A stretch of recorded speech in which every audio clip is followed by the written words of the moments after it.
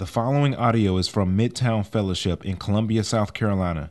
If you're interested in becoming a part of our extended family, visit midtowncolumbia.com/partner. And so when I met him, I was like, I want to know more about his brother's heart. I want to get to know him. I want to be able to be a friend, honestly. And in those times, I feel like we connected pretty quickly. Since then, I've been able to, I personally have gone, listened to some of his sermons online. I've been really encouraged and also just encouraged by his heart and his commitment to serve the people of God and to serve the community and the neighborhood that he is in as well. Can y'all do me a favor? Can y'all give a two-notch welcome to Will Brodus as he comes up? Real quick. Amen. Amen. Let me pray. Let me pray for this brother real quick, and then I'm just going to pass the mic to him, and we're going to be blessed by the preaching of God's word. Father, I'm grateful for Will. Lord, grateful for his willingness to come and just communicate and preach your word to us, God. As was already prayed, would you give him confidence? Would you give him boldness, Lord? Would you give him clarity, ongoing clarity into what you have for him to say to us, God? Would you prevent any distractions from coming about? Would you help us to wrestle with your word? Would your spirit do work in us? Would you challenge us? Would you encourage us? Would you grow us in our faith? Would you bring us to repentance, God? Would you uplift us? God, would you transform us through the preaching of your word, through our brother Will? It's in Christ's name I pray. Amen. Amen. Hey, what's up, everybody doing? Y'all doing all right? Y'all can talk back to me. What's up? How you doing? All right, good. Man, I'm so thankful for y'all. I want y'all to know that y'all's church is a gift. This is unique. This is not common. This is to have a church that is about the gospel, that's robust in its gospel doctrine, that is diverse, that is intending to reach a community that others would just drive by. That is a unique thing, and you need to thank God for that. That is something that's a gift of the Lord to you, and your pastor is a gift to you as well. So I'm thankful to be here, man. I'm thankful I know this brother. So when I knew about the community. I grew up near the community where we planted. But you know, when you're a child, you get shelter for some stuff. And I remember when it got real.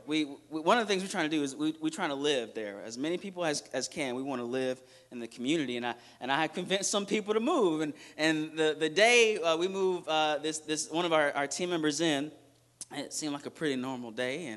And so I remember we moved all her stuff in. Actually, I hit a mailbox that day of her neighbor. I was like, hello, I'm her pastor, my bad. But anyway, I put the, she actually told me the other day, she was still mad at you about that. I was like, well, what can you do? But so we moved all the stuff in, and I think we were putting up blinds or something. And all of a sudden, I look in her front yard, and in the ditch, there is somebody that is dead. Somebody is dead in the ditch, and so I went outside, and I'm like, what in the world is going on? So I'm talking to the neighbors, and I'm like, what happened? Can anybody tell me what happened? I mean, I got all kinds of answers. Like, people, I don't know what was going on. Someone's like, well, he got shot, he OD'd, this, that, and the other. But I can tell you, man, I felt like this intense guilt. I'm like, I just told this girl to move here. Somebody died in her front yard. Like what in the world I'm going to do? I mean, I never seen, like, the detectives came out, the yellow tape, the whole 9 yards, and I was thinking to myself, I'm like, who in the world can I talk to about this that would have some sort of semblance of understanding of what's going on? I remember another day I was actually driving to the church. We meet in the afternoon, so it was about 2 p.m. And I heard pop, pop, pop. And I thought, man, why are people blowing fireworks today? You know, it's the middle of the day. What's going on? You know what I'm saying? And then the car just sped past me, and I smelled the gun residue. I was like, uh-oh. You know, so I turned around and drove by, and there was 2 cars that had just bullet holes all in the cars.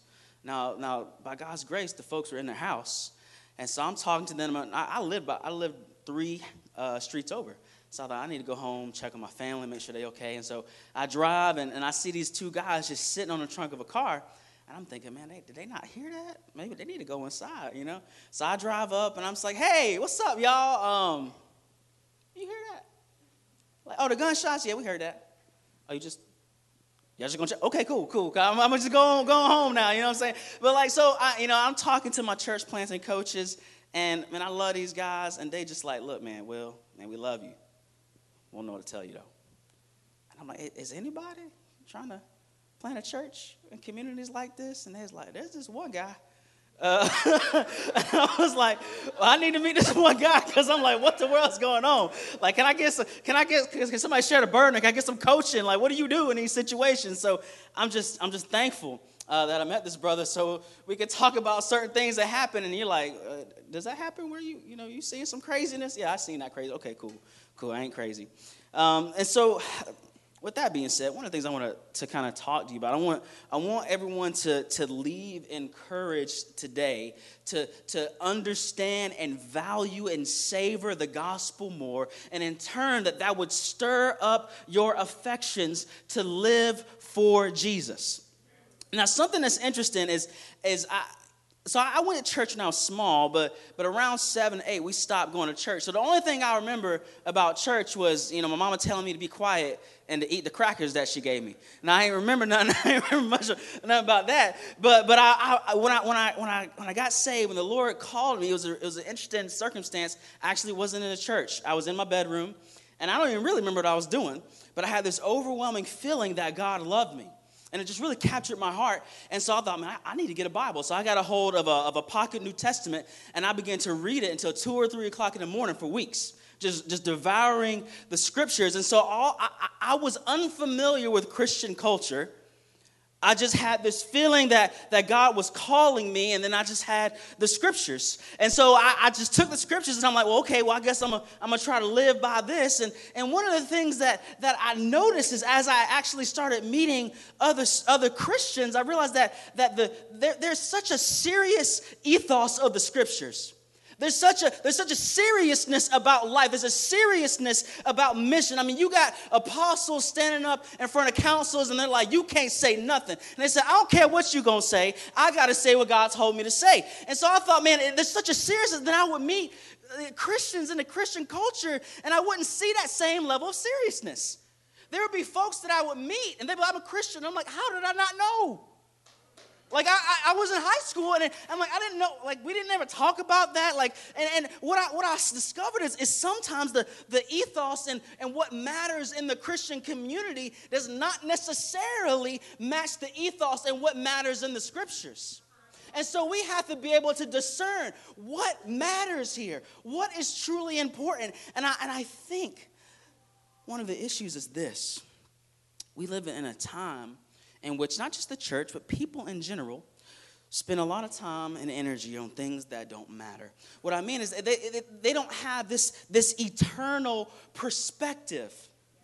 Like when you read the letters that Paul's writing, and he's talking about like the day that my works will be vindicated as good or not is actually the day that I stand before Jesus, and that day is what motivates me. I'm not really overly concerned about what happens in the interim, but there's a day when my works will be weighed, and I don't know whether I spent my time or not. So I have to live in view of that day of the return of Jesus.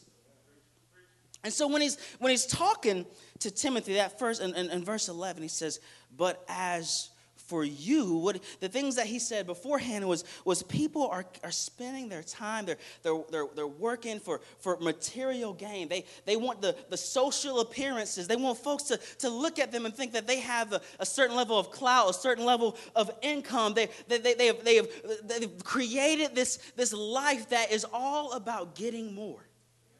I just want to get more, and then folks will think of me. But I think here's the careful thing we got to be about the church is sometimes we can baptize some stuff and make it sound Christian.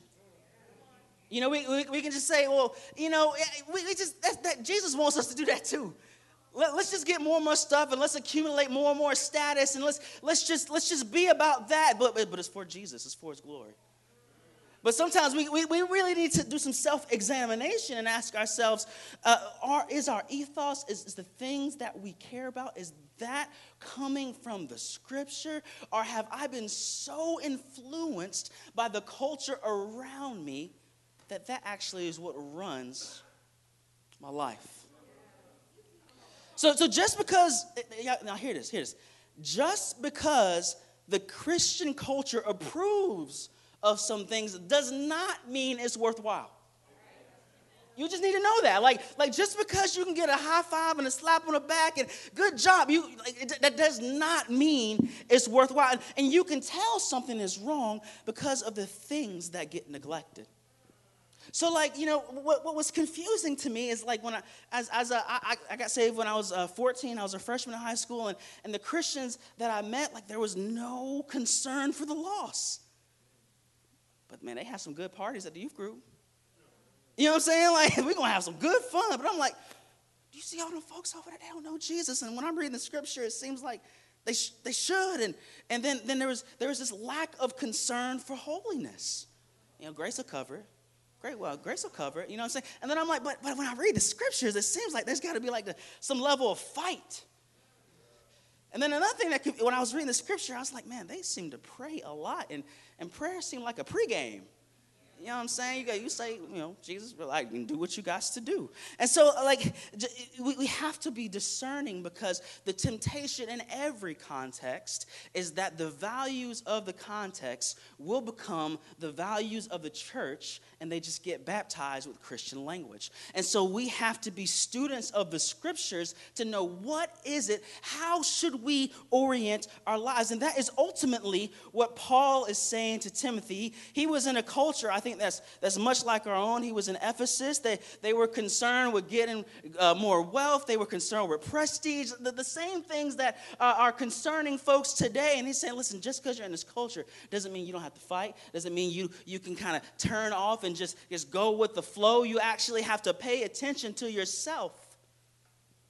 And what he's saying is the way he characterizes the Christian life is that it's a fight. That it's a fight. So he says, but as for you, O man of God, flee these things. So don't be worried about prestige. Don't be worried about getting all this money. Don't be worried about how other people view you. But as for you, flee these things. Pursue righteousness, godliness, faith, love, steadfastness, gentleness. Fight the good fight of the faith. Take hold of eternal life. So verse 11 is actually the description of the goal of what you're fighting for. Like, what if I'm fighting in this life, what does it look like? And verse 11 is describing what it looks like. And so we're just going to kind of take it piece by piece. Can we do that? Can we just walk through the script? I just want to walk through the text. I just want to say what it say. All right, so I ain't trying to be clever, okay? Say what it say. So let's look at verse 11. He says, pursue righteousness and godliness. Another way of saying that is pursue holiness. Pursue conformity to Christ.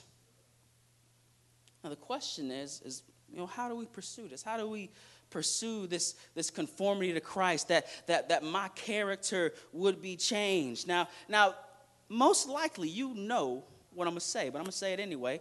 We have what we call the means of grace. These means through which we put ourselves before Jesus and allow him to change us, and it's getting in that word. It's getting on your knees. It's repentance. It's gathering with the church. It's the things that you know to do, but sometimes they get put on the back burner because holiness isn't really the top priority. And so we just need to look at these means of grace. You need to jump in that word. You need to eat it as if it is providing life for you. You know, the thing about prayer is, I think there's a lot of things in the Christian life that you can get like a pat on the back for, like somebody will say, good job. But prayer is one of those things you do in secret. You know what I'm saying? Like that. Like, I don't know your prayer life. You don't know mine. You're not with me when I'm praying. And so I think those are one of the things that can just kind of slide a little bit. But I think we gotta be serious about this holiness thing. And one of the ways we're serious about this holiness is that we cut aside time to get on our face before the Lord, to worship and sing and think on him, on the scriptures, and just pour out our hearts before him. Now, I know that you know this, but here's the deal. Where the rubber meets the road of holiness is actually in the middle of life, stress, and conflict. That's where so we can do those like that does form us, but actually a lot of times where we're formed in holiness the most is when life is pressing on you. And when life is pressing on you, that's when what's in there comes out. And that's when you have the opportunity to actually practice repentance and self-control. That's where it's actually formed in you. And so then we actually need to begin to see life as a practice and a test and an exercise in holiness. So that when that coworker is annoying the mess out of you, that right there, that is the battleground for holiness. For those of you who have kids, when your kid asks you for the same thing the 17,000th time, that right there is the playground and the battlefield of holiness. And what it does is it gives purpose to parts of your life that you think God doesn't care about, but he does because he cares about your formation. And that formation happens in the nitty-gritty frustration parts of life where you ain't prepped for that. You know, you don't got the Bible verse in your hand. Like, it's got to be in your heart. Because when it happens, you got to be ready. But so he's encouraging him, like Timothy, like, you're going to get in situations. Even in the book, he's talking about there's false teachers. There's people in the church tripping. Like, that's the avenue. That's where the holiness is, right there. And so I want you all to kind of do a survey of your life. Like, where are those pressure points? Where are those areas where when you get in and you show the flesh a little bit? Well, you know you're tripping. Like you kind of know where that is. You know maybe the people that are the situation or the place. You know where that is. And then I want you to reframe it not just as something that is annoying, but you reframe it and say, actually, this right here, this is my battleground for holiness. This is the method through which the Lord is going to sift out this sin in me and produce purity in me. It's right there. So he says, instead of being worried about prestige or what others think about you, I want you to be worried about this. I want you to pursue righteousness and godliness. He says, man, faith and love. The Christian life is a call to trust in the Lord's promises. It's a call to trust in the Lord's promises, but the reality is that sin in the world calls us to doubt. You know, we can reflect on scriptures that talk about his goodness and his plan and his sovereignty and how he's working all things out for our good. But then again, when you get in the rubber meets the road of life, you get in that mess and you're like, I don't know. Now, you probably wouldn't say that. You wouldn't say that. But in your mind, you're like, does he got me? I don't know if he got me. Here's a beautiful thing about God's promises is that they're actually all rooted in the gospel. You know, in 2 Corinthians, it says that all God's promises find their yes and amen in Jesus Christ. What that means is this. You and me actually aren't really worthy of those good promises. Jesus is the one who was worthy of those good promises because he fulfilled the law.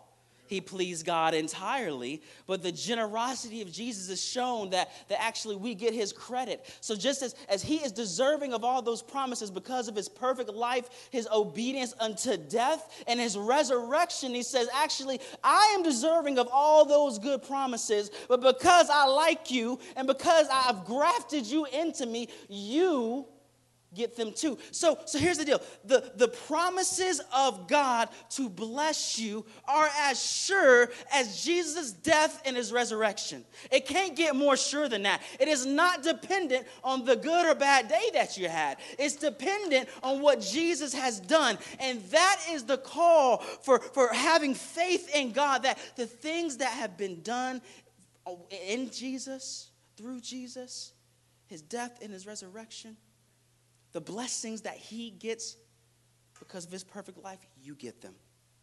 And here's the beautiful thing, man. Trusting in the gospel produces love. You can't make yourself love something. Like, if you just think about that, you love that. Okay, you can't just make yourself do that. But as I reflect on the love of God revealed in the gospel, as I meditate on, as I chew on it and think about it, man, my faith goes up, my affection for God is stirred. So part of the fight is remembering God's promises in the gospel that allow my faith and my love to get stirred up. He goes on to say, man, steadfastness and gentleness. You got to be a little patient. You got to be a little patient. The life in Jesus is a slow grind. It's a slow grind of growth. You know, it's not a microwave, it's a crock pot. You know what I'm saying? You got to marinate a little bit. God has to let that stuff marinate in you and sift it out. But the problem is we live in a culture that wants everything so fast. Like, I want it now. But the reality is that when he's talking to Timothy, Paul is saying, listen, I want you to fight this good fight. But you're going to have to be patient. God's work in us is usually not instantaneous. It usually takes a little time. And so that's why we have to be steadfast in our pursuit of the means of grace, steadfast in our pursuit of remembering and reflecting on the gospel. Because it's God who causes the growth. And I think one of the strongest temptations, particularly for those of you who would think, man, I'm doing pretty good, like in my spiritual life. I think the greatest temptation is to not be gentle. Because you would see somebody else, well, can't they just get it together? Why are they tripping? Read the Bible. You know what I mean? Like, I see it so much. And that actually comes from me not realizing that my walk with the Lord took some time to get there. And so when I realized that, it produces a level of gentleness as I talk to others. Now he says, look, Timothy, this is a fight. Look, y'all, this is a fight. He even says, take hold of eternal life. Take hold of it. I mean, the image that comes on my head is if you could just like take hold of the horns of a bull and you just try to wrestle that thing down. But I don't know if you ever seen one of them clowns trying to run from a bull. That don't look easy to me. So some sweat's going to happen. It's going to be hard. But he says, take hold of that eternal life. It will feel sometimes as if life is throwing you around, as if you've lost your footing. But ultimately, you are clinging to eternal life. You're clinging to the Lord's promises. You're clinging to his character revealed in Scripture. And you're clinging to Jesus. Take hold of eternal life. Now, if you are like me, there are going to be times when you feel a little discouraged about that. When you feel like, I don't know if I'm measuring up. I don't know if this fight's going so well. If you know what I did yesterday, you feel a little discouraged. And so what's the medicine for that discouragement? Because here's the deal. If you allow yourself to be overtaken by discouragement in your fight for holiness, you won't fight anymore. So what's the medicine? Let's look at verse 12 again. It says, fight the good fight of faith. Take hold of the eternal life to which you were called and about which you made the good confession in the presence of many witnesses. One of the most beautiful little clauses in that verse, it says, you were called. You were called. Now, I don't know how much of y'all like English class, but that's called, that's in the passive tense. What that means is you didn't do it. You were called, right? Not that you didn't call yourself. You didn't make yourself to be called. You were called. And that's some beautiful language right there. And here's the idea is that God started this fight in you. You didn't just wake up one day and think, I'm gonna just do it. I'm gonna just fight for holiness. I'm just gonna go just think and believe contrary to what the culture wants me to do. No, man. God called you. The beauty of this gospel is he called you before you were born. Jesus looks at his disciples. He didn't say, look, man, you ain't choose me. I chose you. You can go to Ephesians that talks about before the foundations of the world. before anything started, before you had your first thought, before your mommy and your daddy had their first thought. Like Jesus had made a decision about you to call you out of darkness. And then there came a day when he woke you up. Now, salvation sometimes is like this light bulb. You know what I'm saying? It's like, oh, snap. Now, I don't know, like, somebody got to flip the light bulb on. You know what I'm saying? Like, light bulbs just don't magically come home. And so God actually had to, what the theological term for this is called effectual calling. What this means is that there came a day where the plan that God had for you before the foundations of the world, he made it happen in an instant. He woke you up out of death. And he says, Timothy, you need to remember your confession. He gave you the strength to confess that Jesus is Lord. In 1 Corinthians, it says that if anybody says Jesus is Lord, that means the Spirit's in them. That's evidence of his calling, not evidence of your goodness. And then he gave you the community of the church. He said, you made that confession in front of many witnesses. He's given him all of these things to remember, to say, listen, I know this fight is hard. I know it's grueling. I know it's frustrating. Sometimes you feel like you're taking some steps back. But why you need to hope is because the fight that is in you was put there by God. And my Bible says that he who started a good work in you will complete it. And so my hope actually isn't in the goodness of my fight. My hope is in the goodness of my God who called me and who will finish what he started in me. So like on those days when it's hard and you want to beat yourself up and you think, I don't have any more strength to continue. Well, the strength that you had wasn't yours to begin with. And the one who produced a fight and a faith in us is faithful to continue to produce that fight and faith.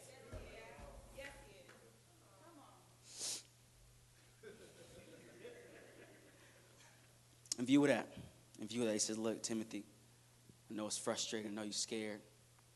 God started this. He got you.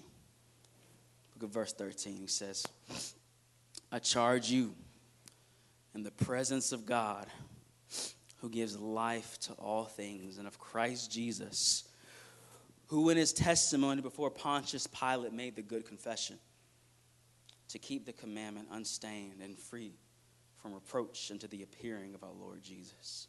So I love this. What Paul does, he said, I want you to fight this faith, fight in this fight of faith, and you need to know that God is the one who put the fight in you, and then your example is Jesus.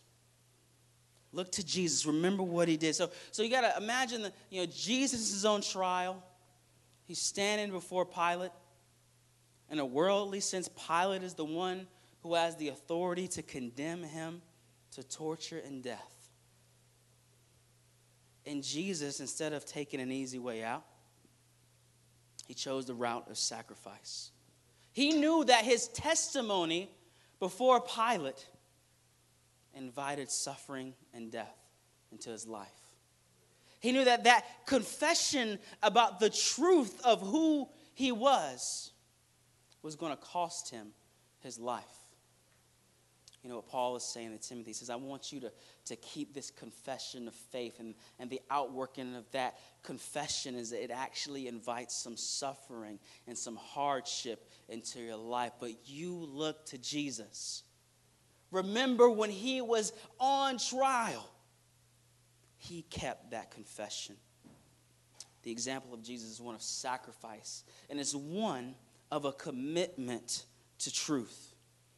Now, we live in an age that is fairly emotional, and that's fine. I'm emotional sometimes, but it doesn't like truth. It doesn't like to talk about true stuff. We want to be guided by our emotions, and as I said in the beginning, sometimes the stuff that's in the world can affect the church.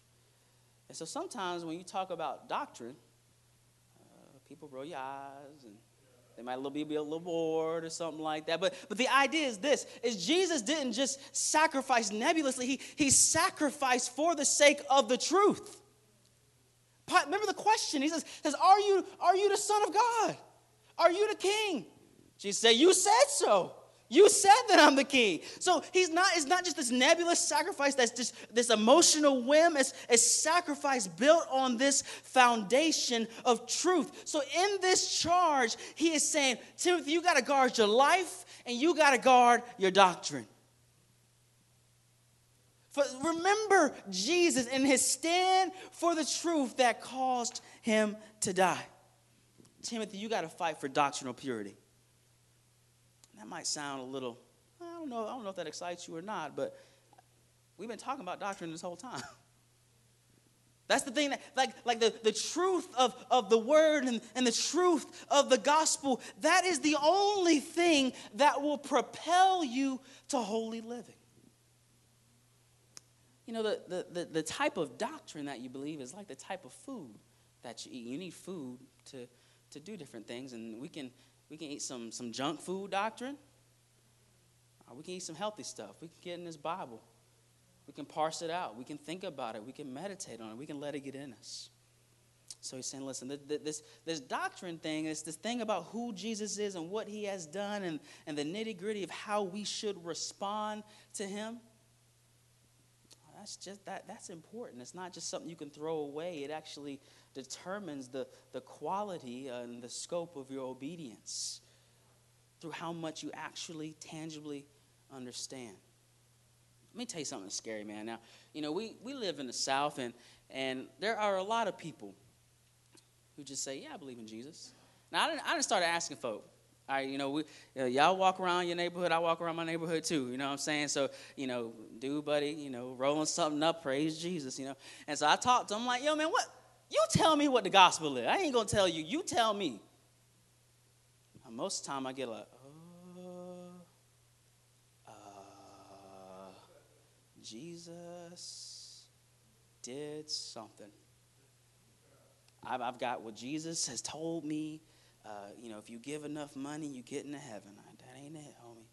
That ain't it. Or Jesus, I think if you do enough good stuff, then you kind of slide into heaven. I'm not making this. People have told me this. Like, people have told me this. And what I can see is that the quality of the doctrine that they believe is having a direct effect on their response to God. If I think that the quality of my life is what gets me into salvation, I'm going to be discouraged all the time, or I'm going to be prideful. I'm going to think, oh, I can't reach it, or I'm going to think I did. I'm going to be real happy about it and lie to myself. So the idea that doctrine is so important. And what I've noticed is that folks that I know, they worship, they say they worship Jesus, but it's like they worship this dude who's named Jesus, but it ain't the same one because we ain't talking about the same thing. That dude who named Jesus ain't going to save you. The one from the Bible going to save you. So we got to be about doctrinal purity. And then he says, look, you got to keep the commandment unstained and free from reproach. What he's saying is this. Now, you keep your doctrine right. Make it clear. Speak it. But make sure your life doesn't make the gospel look like a lie. Right? You know, he says, like, I want you to speak the truth. Now, speak it because we can get on the other side and be like, well, we about that true gospel. We're going to be all about doctrine. And then you look at the life and you're like, well, I'm not so sure. And he's saying, listen, it is incumbent upon you. This fight of faith in communicating the gospel has to be kind of verified, if you will, by your life. In Scripture, another Scripture talks about how your life actually adorns the gospel. It's like I got this message, and is it clean? Does it look nice? Does it have some nice jewelry on, if it will? Or does it have some busted stuff? That's the work that we do as we communicate the gospel actually has a tangible effect on how the gospel is received. And so holy living is totally about worship to God, but it has missional implications. If we are going to tell others about Jesus, then our lives need to look like they have been affected by the Jesus we proclaim. He's saying this is the fight. This is the fight. Now, my favorite parts of this passage, and it says, basically, fighting the good fight. We fight it with the knowledge of God's glory. Like the bigness, the awesomeness, the beauty, the magnificence of God. Man, that gives us some motivation to fight. Let's look at verse 15. It says, which he will display at the proper time. He who is the blessed and only sovereign, the King of kings, Lord of lords, who alone has immortality, who dwells in unapproachable light, whom no one has ever seen or can see. To him be honor and eternal dominion. Amen. Now, the thing about it is when Paul would write a letter, usually he wasn't actually the one writing it. He would dictate it to somebody. I don't know, maybe he didn't like to write. I don't like to write. I'd love if I could dictate something to somebody else too. But all right, so I could just imagine as Paul is communicating to Timothy, he hits this point of the letter when he's like, oh, God. And he remembers who he worships. He remembers the immortality, the eternality, the sovereignty of his God. He calls God the only sovereign, the King of kings and the Lord of lords. Ultimately, God is this creator king. There is nothing that exists that wasn't created by him. And one of the most beautiful things is that the Bible says that in this very moment, he is upholding everything. The fact that molecules stick together right now is because Jesus Christ himself is holding it together. And I think about the irony of those who would try to come against God and they would raise their fists, but the only reason that their hand works in that moment is because God is giving them strength to do it. It's amazing the fact that God, in his sovereignty, in his lordship, in his creatorness, he upholds everything in this moment. He says that's the one we serve. Our being functions because of him. And then he is the only ruler. He rules over everything. I know this had to give some encouragement to Paul because he was in an empire that didn't really like the faith. So the one that was the ruler, the emperor, they weren't really on good terms. It wasn't who he would have voted for. But he has this memory. He says, now look now, even though he's sitting there, there's somebody sitting on the throne that's above him. That's the one I serve. That's the one I love. That is the one who controls all things, even the things that I don't like. He is in control of all things so that all things would come together and that people would know his glory. He's above all things. He's the only sovereign, the King of kings, the Lord of lords. And it says he alone has immortality. A lot of times the way the Bible would describe that, they say he's the one who was, the one who is, and the one who is to come. Now, I remember one time I was in geometry. I liked that class for some reason. I don't know why. But I was in geometry, and we learned something about line segments. You know, it's a line, and you put like a point at each, and it says that the point shows you that the line ended. And they're like, but you don't have a point. The line just continues. It's a forever line. And I was learning about Jesus at that time, and I was like, oh, man, he the forever line. You know, he don't got ain't no point on either side. He the forever line. And we think about eternity future, but he is even in eternity past. Like he always was, he always will be. Before anything was, he was there, and he will always be. That is the one who alone dwells in immortality.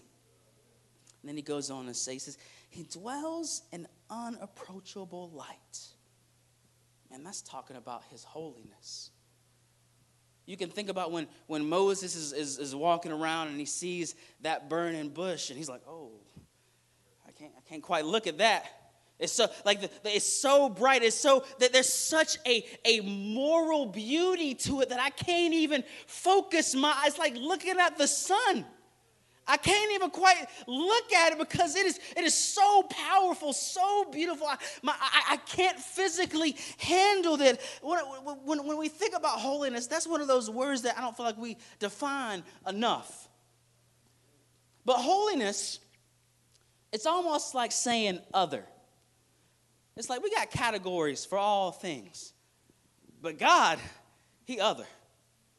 Like we can categorize our experiences, and we can categorize personalities, and we can kind of understand all these different things, but God and his glory, it's other. It's almost like you're trying to explain something, and you're like, it's like, you're just struggling, like you just go see it.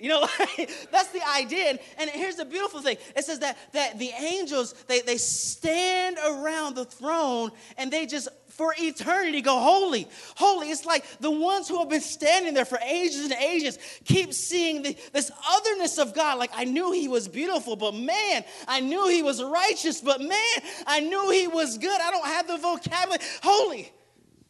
He's holy. He's holy. That's what he's like. So that when I approach him, I can't even quite look at you because your beauty is so magnificent, and I don't have the vocabulary to describe it. And then when I see his moral perfection in comparison to me, I'm like, I don't even know if I can approach that, because it's just so other than anything I have ever seen. Man, if the glory of God cannot motivate us to fight, nothing can.